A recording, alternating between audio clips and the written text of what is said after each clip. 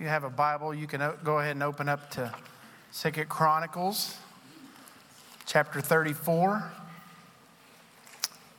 You know, there's lots of people that debate on who the most influential president has been in our history. It's hard not to include the four men that we have up on the screen. I know that more than likely, a few of these men will at least make your top 5 list if you were to try to include some of those men. But you have George Washington, who was our first president, Thomas Jefferson, who was our third, Theodore Roosevelt, and then, of course, Abraham Lincoln. And I would probably argue that Abraham Lincoln probably brought about more change and influence. He influenced our country in such a way, so much so that its ripple effect is still felt in our country today. And if not for Abraham Lincoln, who was president during the Civil War, I think our country would look very much different than it does today.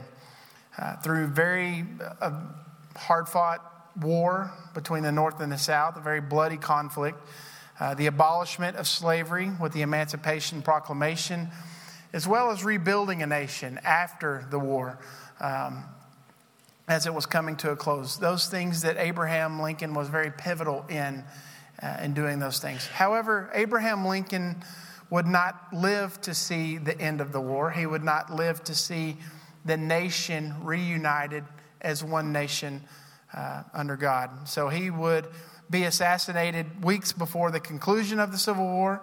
And when I thought about how to open up talking about Josiah, I thought about Abraham Lincoln. He was a leader of change. He was a leader of the people. And ultimately, he led, in his place of leadership, he led with God foremost on his mind. And as God led him, so he led the country. He led with faith. Gary Scott Smith says this about Lincoln. Lincoln urged Americans to confess their sins, mend their ways, practice charity, and forsake revenge. William Patton goes on to say in The Soul of Abraham Lincoln, this is a book, he says, others who knew the 16th president equally well contended that he became an Orthodox Christian who read the Bible regularly, prayed fervently, and frequently used scriptural passages and illustrations to express his personal convictions. So when we think about Abraham Lincoln and how he led with conviction due to his beliefs in Almighty God, it led to him to make some decisions in our country that were very unpopular to a lot of people of the day. But Josiah, like President Lincoln, would lead much in the same way. And as we look at King Josiah tonight, we're going to see that a lot of similarities in how he would lead the nation and how he would lead the nation into reform. Some of the things that he did that were, some people thought they were popular, some thought they were unpopular. We're going to see that in King Josiah's life. But how did we get to King Josiah? So, as the people of God were in bondage in Egypt, and God raised up Moses to be the first leader of God's people, to lead them out of Egypt, to lead them out of slavery, to be the lawgiver. He was their general. He was not their king, as we talk about the kings, but he was definitely in a leadership role that would be like a king. We're going to see Moses lead in that way. And when Moses comes to the end of his life, and they're right at the edge of the promised land, God says, you're not going in, but I want you to appoint Joshua to lead the people in. So after Moses is gone, Joshua takes the leadership role of the nation. And Joshua is a military leader. Joshua would lead the people into the promised land. He would wipe out the enemies of God. He would rid the people out of the land almost fully. And he would set up, through Joshua, he would set up the tribes all throughout the country. After Joshua leads us into a time of the judges. And these are kind of leaders within the tribe, within the nation of Israel. These were over smaller parts of the nation. These judges, many of them highly flawed, but they had a message from God. But as they spoke to the people, as they fought for the people, as they defeated God's enemies for the people, like I said, many of them were very flawed, but they led the people into a direction of following God, obeying God, even as most of them were flawed at best. Very flawed leadership. And that leads us to the last judge, which was Samuel. Samuel was great. He led in some amazing ways. However, when he starts getting older in age, the nation is looking at Samuel as their leader, as the last judge, and they're saying, man, it would be great if you were young, but you're not. And your sons are losers. And we don't want them to take over as leaders in the country. So we need a king. And so Samuel kind of ushers in this time of the kings. And Saul is anointed king over the nation. Saul had many flaws. He led with an iron fist in many ways. He did lots of bad things in his day. And that leads us into a time of King David. Saul was the first king over the nation.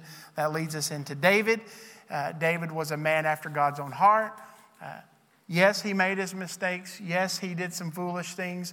But overall, he did what was right in the eyes of the Lord. And that leads us to his son Solomon. Solomon starting off amazing.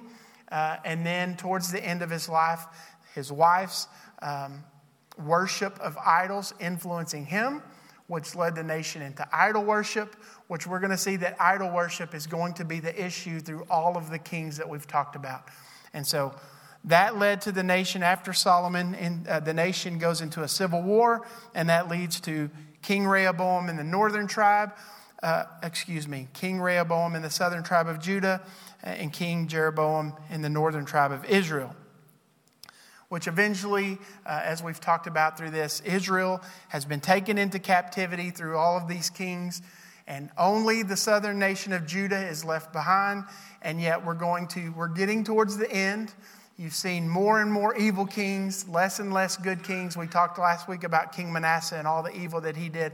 This is his grandson Josiah. And so we're going to pick up with Josiah tonight, and we're going to look at him. So Josiah in the Bible. First of all, Josiah's father was Ammon, and he was killed in his own home by his own servants after he abandoned the Lord, the God of his fathers.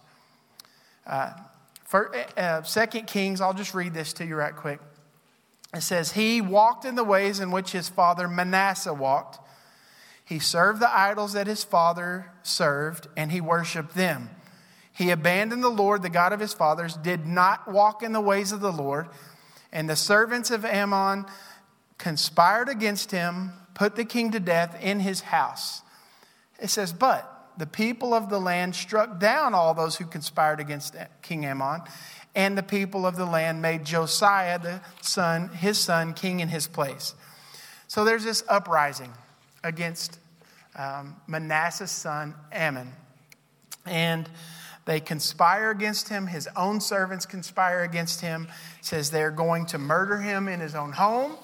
And then it says they must have had a plan because the people, in retaliation to them killing the king, conspire against his servants. They put his servants to death, and they place his son Josiah in place of him as king on the throne. And so that leads to the point number 2 here. Josiah was 8 years old when he began to reign, and he reigned 31 years in Jerusalem. I want you to remember Manasseh started off at the age of 12. Here we see his grandson Josiah being put on the throne at the age of 8. Actually, as I was thinking about this, I think the USA might be a little better off today if we were to put an 8-year-old. I'm just kidding. I can't say that out loud. I'm sorry. I want you to try to wrap your mind around an 8-year-old being in charge of the nation for a moment. My daughter Abigail is 8 years old. Last week we talked about Manasseh, and he was 12. We saw how that turned out. We saw how he led the nation. And now we have an 8-year-old being placed on the throne. My wife and I have started talking about the idea of toying with the idea of allowing our children to make decisions for the day on what we eat, what we do, whatever they want to do, that's what we'll do. Whatever we want to eat, that's what we'll eat. If you want to cook, we'll cook. If you want to go out and eat, we'll go out and eat.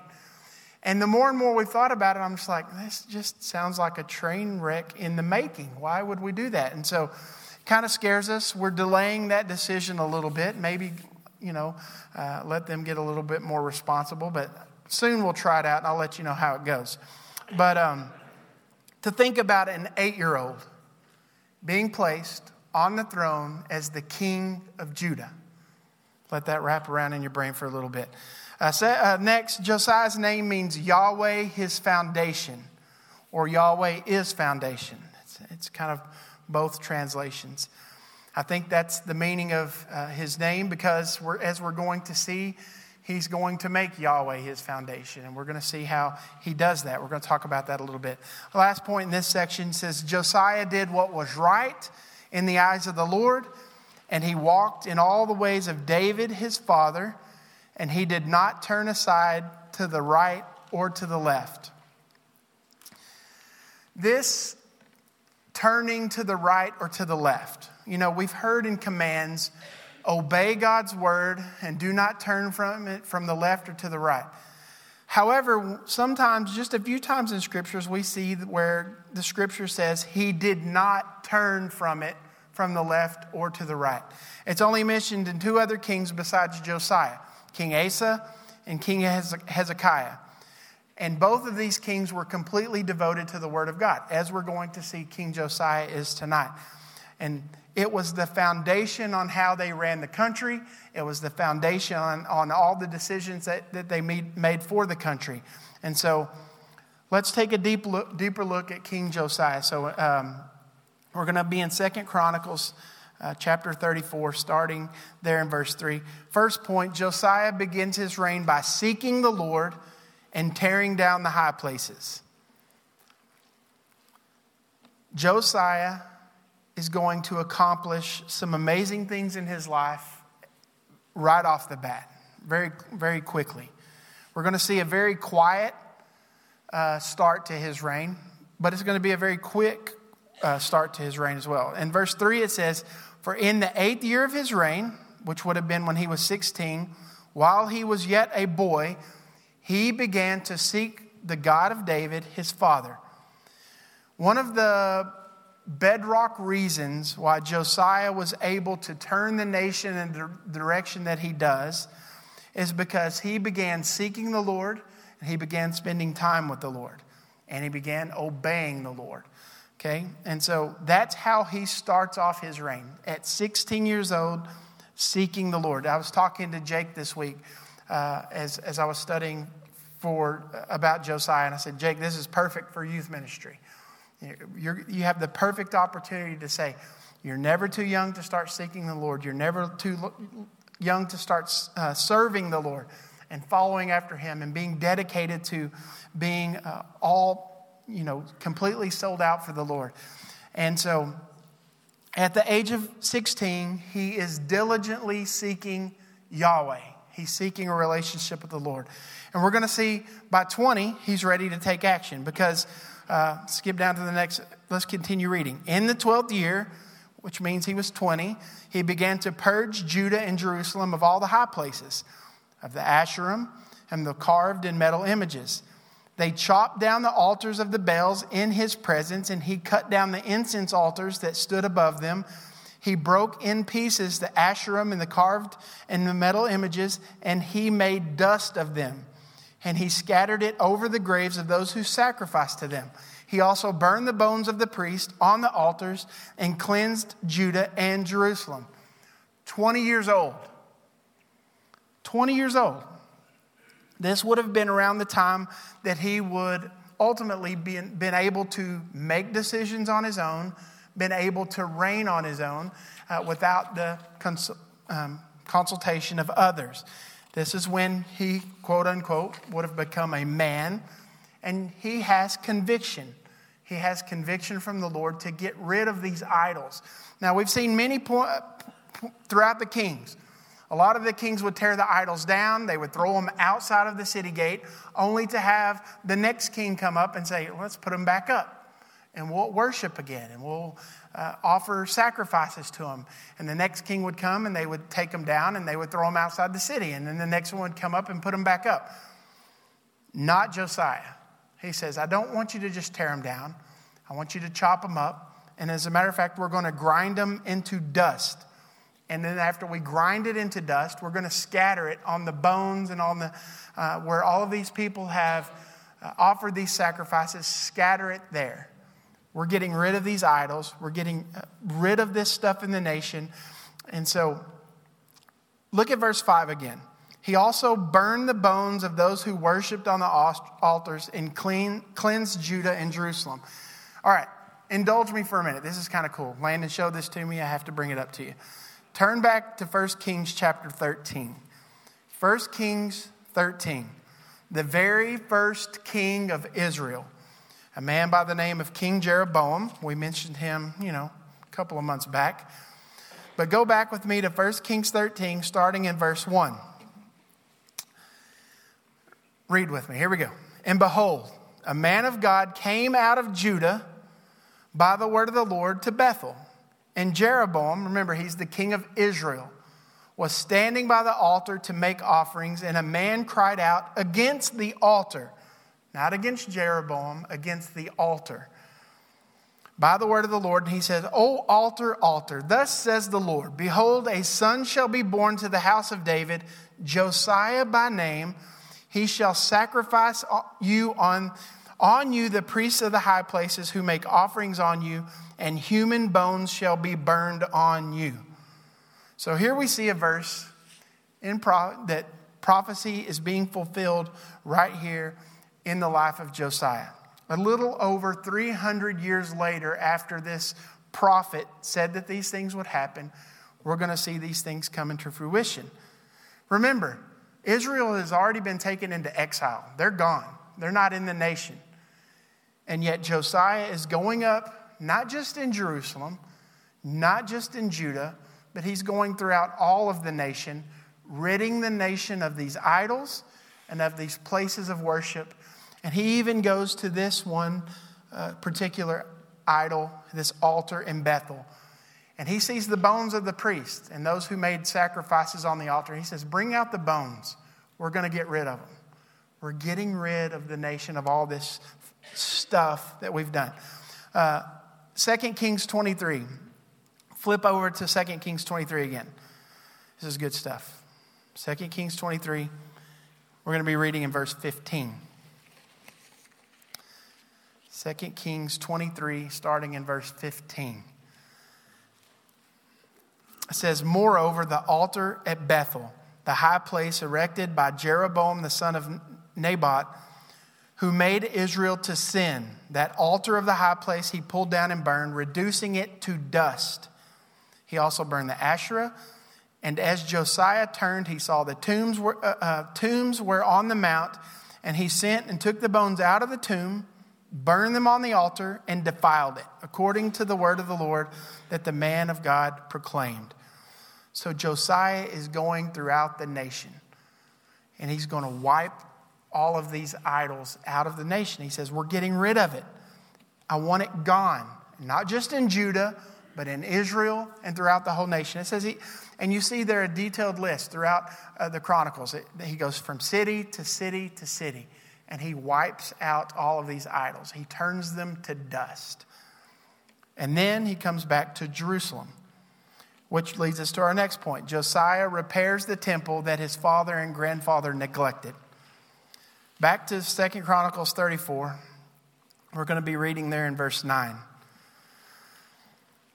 It says, and they came to Hilkiah the high priest and gave him the money that had been brought into the house of God, which the Levites, the keeper of the threshold, had collected from Manasseh and Ephraim, and from all the remnant of Israel, and from all Judah and Benjamin, and from the inhabitants of Jerusalem.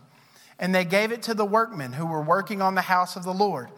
And the workmen who were working in the house of the Lord gave it for repairing and restoring the house.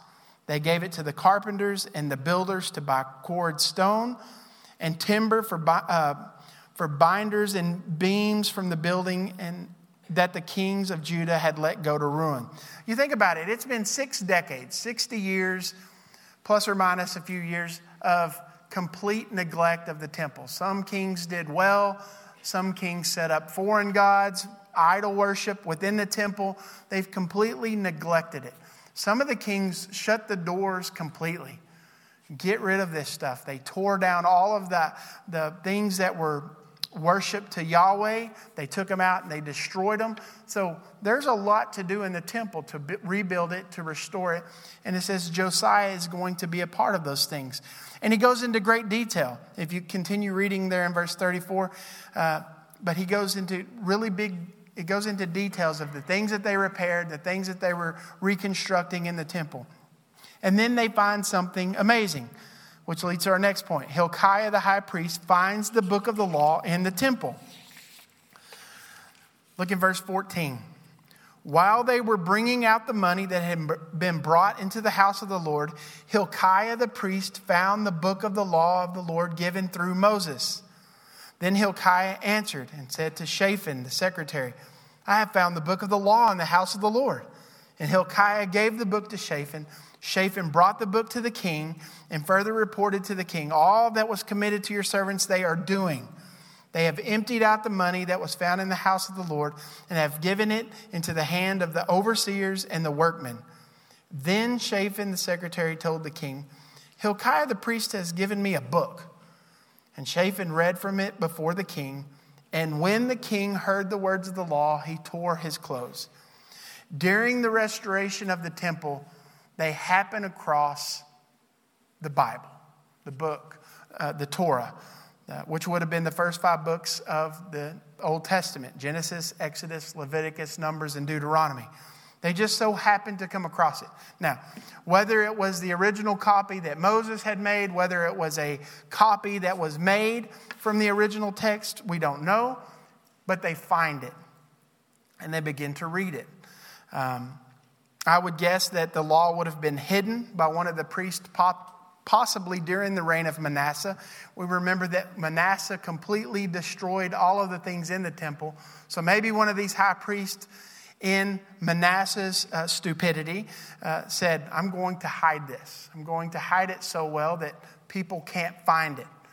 Until they were doing a reconstruction project and they come across this book, this scroll, this law.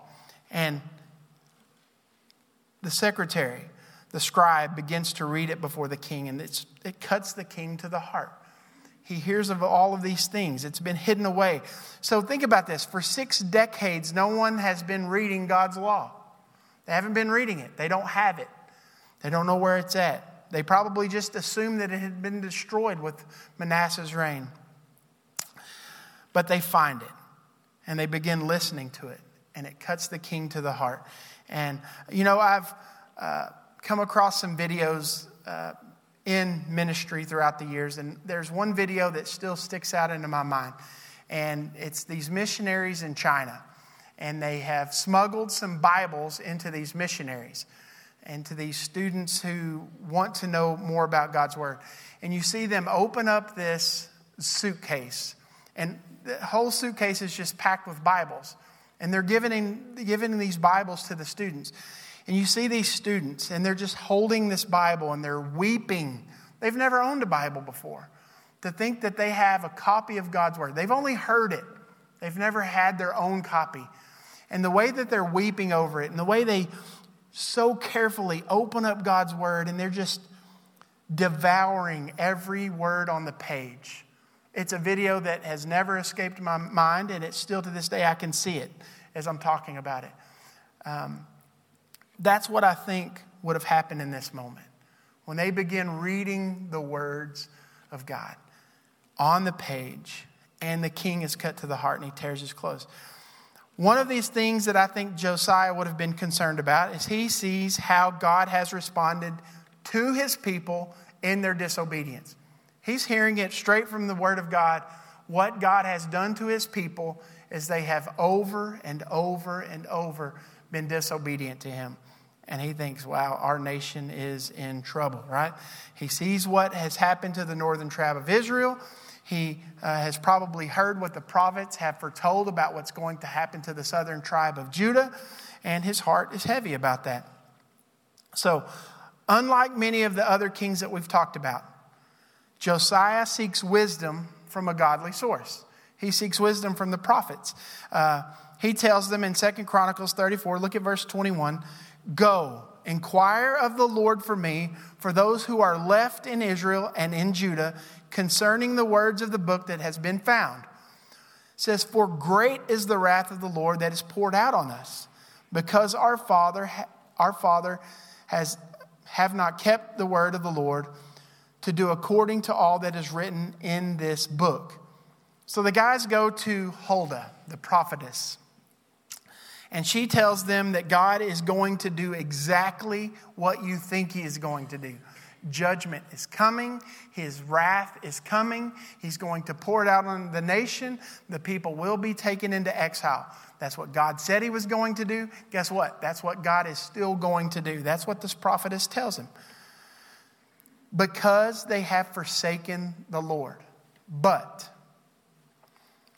to you, Josiah, this is what the prophetess tells him.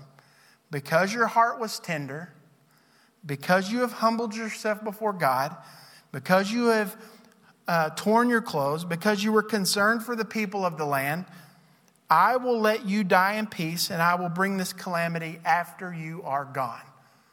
Whew, right? For Josiah, he's like, all right, I bought myself some more time. But because of his humbleness, it says, he's going to delay it during the days of Josiah. We see this happen with many of the kings. Because of their humbleness before God, God delays it until after they are gone. It says, you will live out your days in peace, and this calamity will happen after the fact. So how does Josiah respond to that?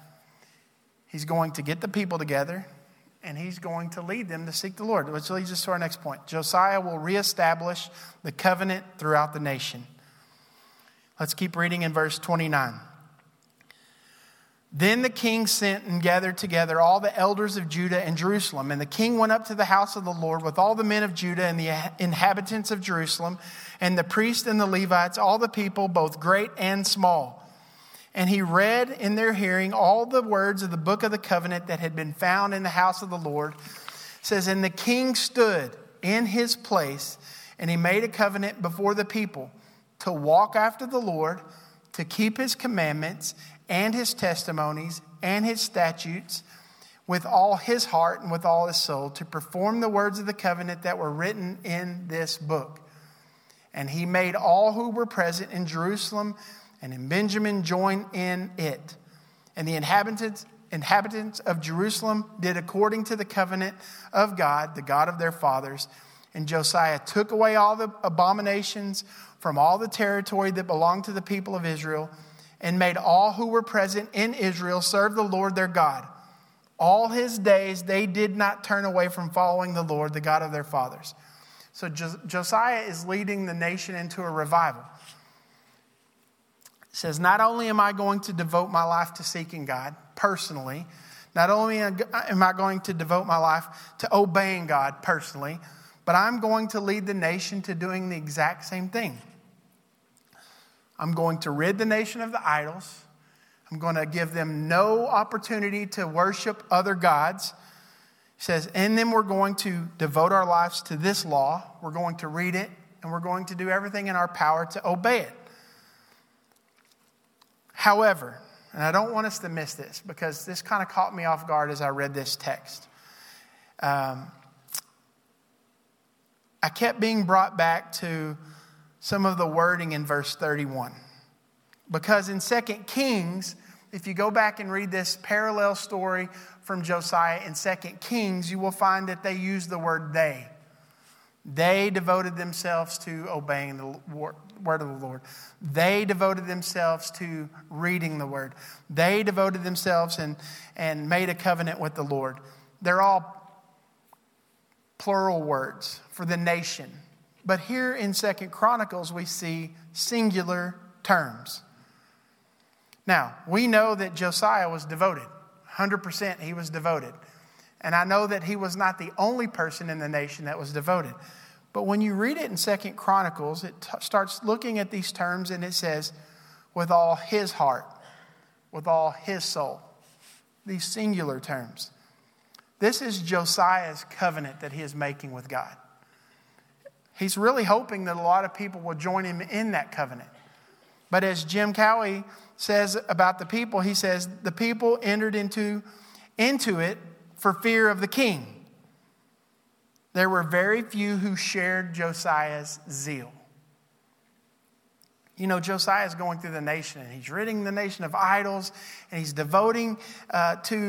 being very devoted to reading of God's word and listening to God's word and obeying God's word. But according to the text here, and as we're going to see, I inserted 2 verses from Jeremiah.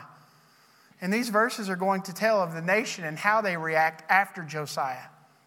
And it's going to be one of idol worship and turning their backs on the Lord and forsaking the Lord. So when we see this little portion in here, it's amazing how Josiah is not discouraged by the nation, but he says, I'm going to do what's right. I'm going to lead this nation into this covenant. And because that's what God wants me to do. Which leads to the next point. Josiah begins keeping the Passover again.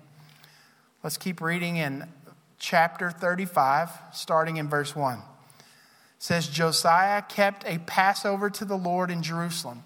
They slaughtered the Passover lamb on the 14th day of the first month. He appointed the priests to their offices and encouraged them in service of the house of the Lord. I want you to skip down to verse 18. It says this, no Passover like it had been kept in Israel since the days of Samuel the prophet.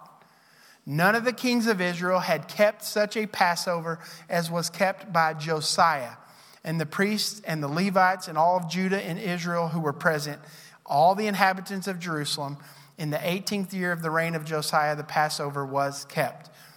Again, reestablishing some of the commands that the Lord had commanded his people to do and to keep doing.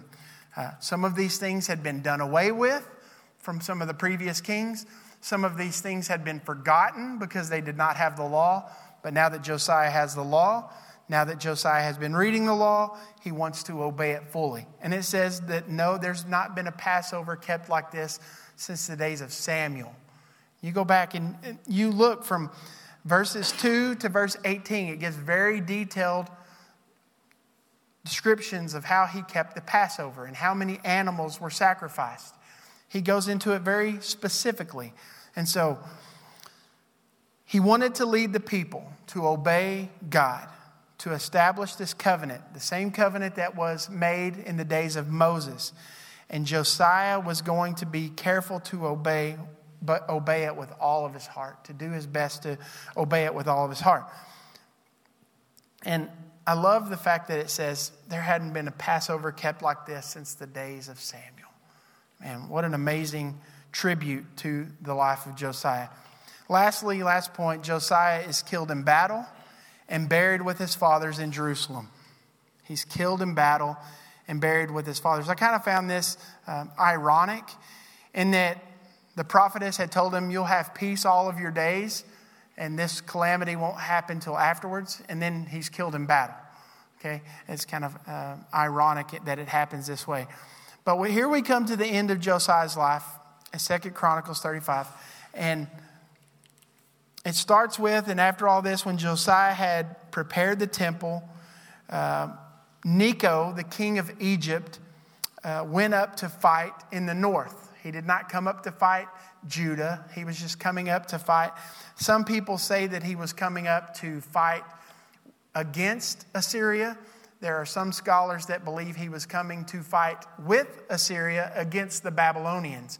Whatever the reason is, Egypt, King Necho, is on his way north. And he has to go through Josiah's territory. And Josiah sees him coming, and he goes out to meet him. And Necho sends his messengers, And he says, why are you coming up against me, King of Judah? I don't have a problem with you. I don't have an issue with you. I'm just going through the land. We're going to fight up there. I'm heading north. But apparently Josiah had a problem with it. You have lots of debates on why Josiah would have had a problem with it. Some say, you're just coming through the land. You didn't even bother to ask, so go away. Some people think that at this point, Babylon's already come down and told Josiah, okay, Josiah, listen, you can either be for us or against us. At this point, these people are going up against the Assyrians. Josiah would have hated the Assyrians, so he's like, if they're going up to help Assyria, I don't want them to get there. So I'm going to stand in the way. Whatever the reason, Josiah stands in the way. And so Necho tells him this in verse 21. I am not coming up against you this day, but against the house of which I am at war. And God has commanded me to hurry. So cease opposing God, who is with me, lest he destroy you, Josiah. Again, there's a lot of debate on what Necho, who his God was in this moment. And was he talking about Yahweh? Did Yahweh really tell Necho to go to Assyria so that he could have them both wiped out by the Babylonians? Possibly.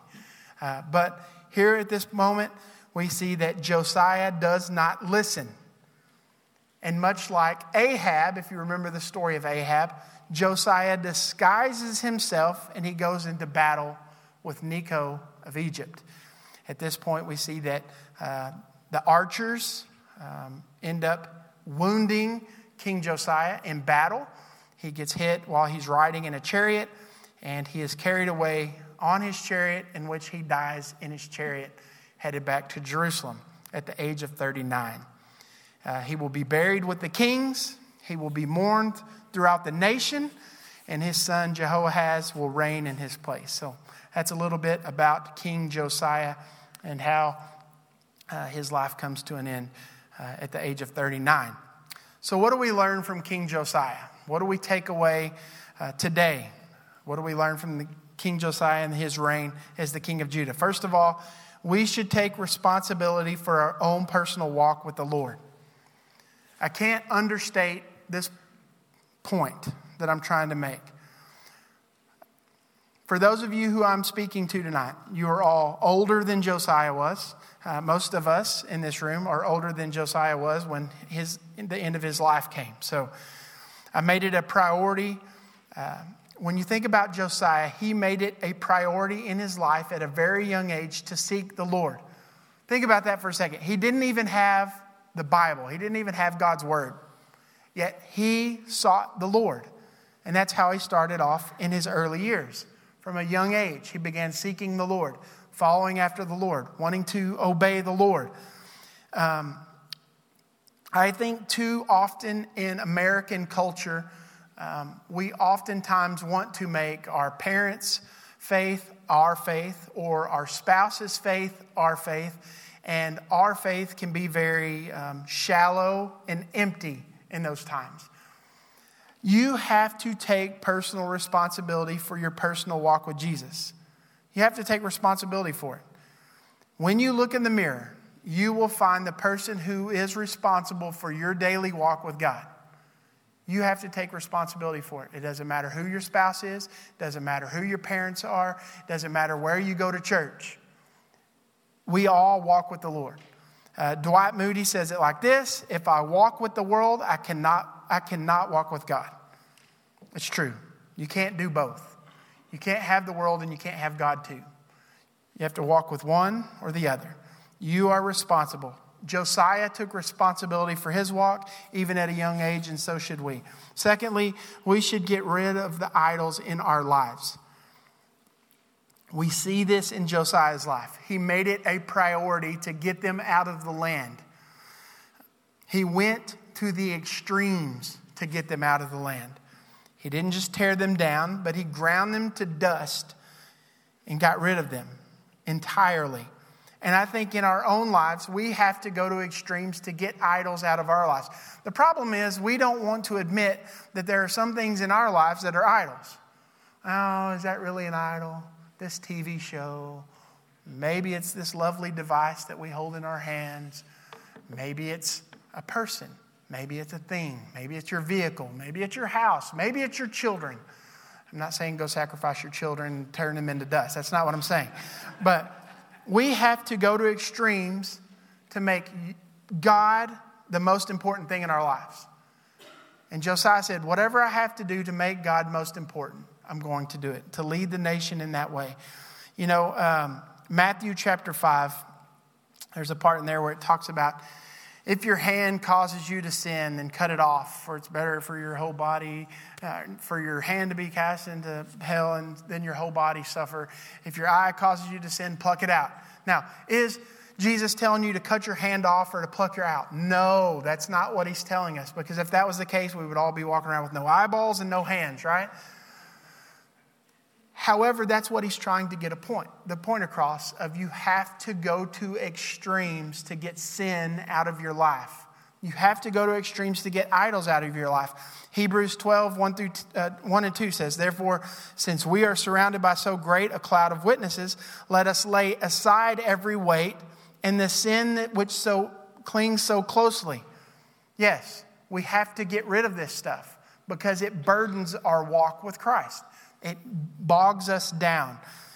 So many times in our lives, for us to be totally sold out, we have to get rid of the stuff that hinders our walk with God, that gets in the way of us spending time with God, from reading His Word, from listening to His Word, to obeying His Word. We have to get these things out of our life, and we have to go to extremes. I think that's one of the things Josiah wants to show us in his text. You have to get it out. And we need to lay aside all this other stuff, and we need to be devoted fully to Jesus Christ. Thirdly, we should choose the path of greatest resistance. Josiah did not do things the easy way. I think it would have been very easy during Josiah's day to sit back and allow things to take place because he knew that the country was headed into exile. He knew that someone was going to come in and wipe them out and take them into exile. He knew that punishment was coming. He knew that God's wrath was going to be poured out on his people. He knew that he was safe. So it would have been very easy for him to just sit back and be like, you know what? Y'all asked for this. I'm good, so I'm just going to sit back and twiddle my thumbs. No. He did everything in his power to lead the people to serve God. He did everything in his power to say, I'm going to serve Yahweh. And as Joshua, one of his leaders that he would have read about, he says, coming to Joshua at the end of his life, and it reminds me of something that Joshua would have said. As for y'all following Yahweh, you can't do it. But as for me and my house, we will serve the Lord. Doesn't matter what's going to take place after me. As for me and my house, we will serve the Lord. But what does that look like for you and for me? Because it would be very easy for us to look around our world today, for you and for me to look around our world and to see the world that we live in and be like, man, this is a lost cause. The longer this world goes, the worse it gets. Guess what? Josiah lived in that day. What did he choose to do? He chose to seek God. He chose to read His Word. He chose to obey His Word. That's what he chose to do. And guess what? That's what we are called to do as well. The world has a ton of opinions on how we should live our lives and what we should do. But that's not what God has called us to do. He's called us to be salt. He's called us to be light. He asks us to be willing to take a stand for the truth of God's Word, even when it's unpopular in our culture today. We just celebrated Reformation Day a few days ago. Martin Luther took a stand on the Word of God. He says, I'm not going to turn from the left or the right of the truth of what God's Word says. I'm going to take a stand. That's what God is calling us to do. And he, like Josiah, chose the path of greatest resistance. And we need to do the same today in our own lives. Lastly, we should always remember that sin still has consequences. You thought you were getting away with this one, right? No, you saw it down there at the bottom. We don't see Josiah sin very much. It doesn't mention a whole lot of what he did. I think in his stubbornness, when Necho came up against him, he kind of was stubborn in that moment, which it ultimately cost him his life. But when we think about the wrath of God, because of the sins of Manasseh are already in motion. They're already set in motion of what's going to happen to the nation. The outcome is certain. We know this because God said it was going to happen. This didn't change Josiah's allegiance to following after God. It didn't change him at all from following after God. However, sin was still going to have its consequences. Even when your grandfather messed up. This is the perfect opportunity. If a king ever had the opportunity to take a stand and look at God and go, this isn't fair. I didn't do anything. Why should our people be punished for something granddad did? Because God is holy, holy, holy. And he's going to do exactly what he said he's going to do. And I love the fact that we can rest in that. Remember that even in reading the book of the law, he understood the great sin that was in the nation. When Josiah looked at the nation and how the nation was going, even when he was leading reform after reform after reform, he still heard God's law and he still tore his clothes because he realized that the people were living so much in sin. In a world, in a country that seems to be digging itself deeper and deeper in a hole, like the world that we live in today, it would be very easy for us to live a life of discouragement, to live a life that we don't want to try, we don't want to give any effort. I think Josiah probably felt a lot of the same way. But we are called to take a stand. We are called to be people like Josiah, people of action. He didn't just sit back. He's like, I'm going to do everything in my power to make sure that God is famous in this world. No matter if you people follow me or not, I'm going to do that. And that is what Jesus is. When we think about our King of Kings, what he's called us to. When Jesus was about to ascend into heaven, Matthew 29, he proclaimed to his people, I want you to go. That's an action word. I want you to make. That's another action word. Disciples. Baptizing them, teaching them to obey all that I've commanded you. Josiah wanted to do everything in his power to do just that. I'm going to tell everyone about Jesus, about God. And that's what Jesus calls us to. Ultimately, as king, Josiah was awaiting the Savior. But that Savior was Jesus. And it's our job living on this side of the cross to point people to God. Guess what? Through Jesus, through the cross. I think Josiah would tell us the exact same thing today. Love God, seek him, follow him, and do what he says. So that's Josiah. Let's pray tonight.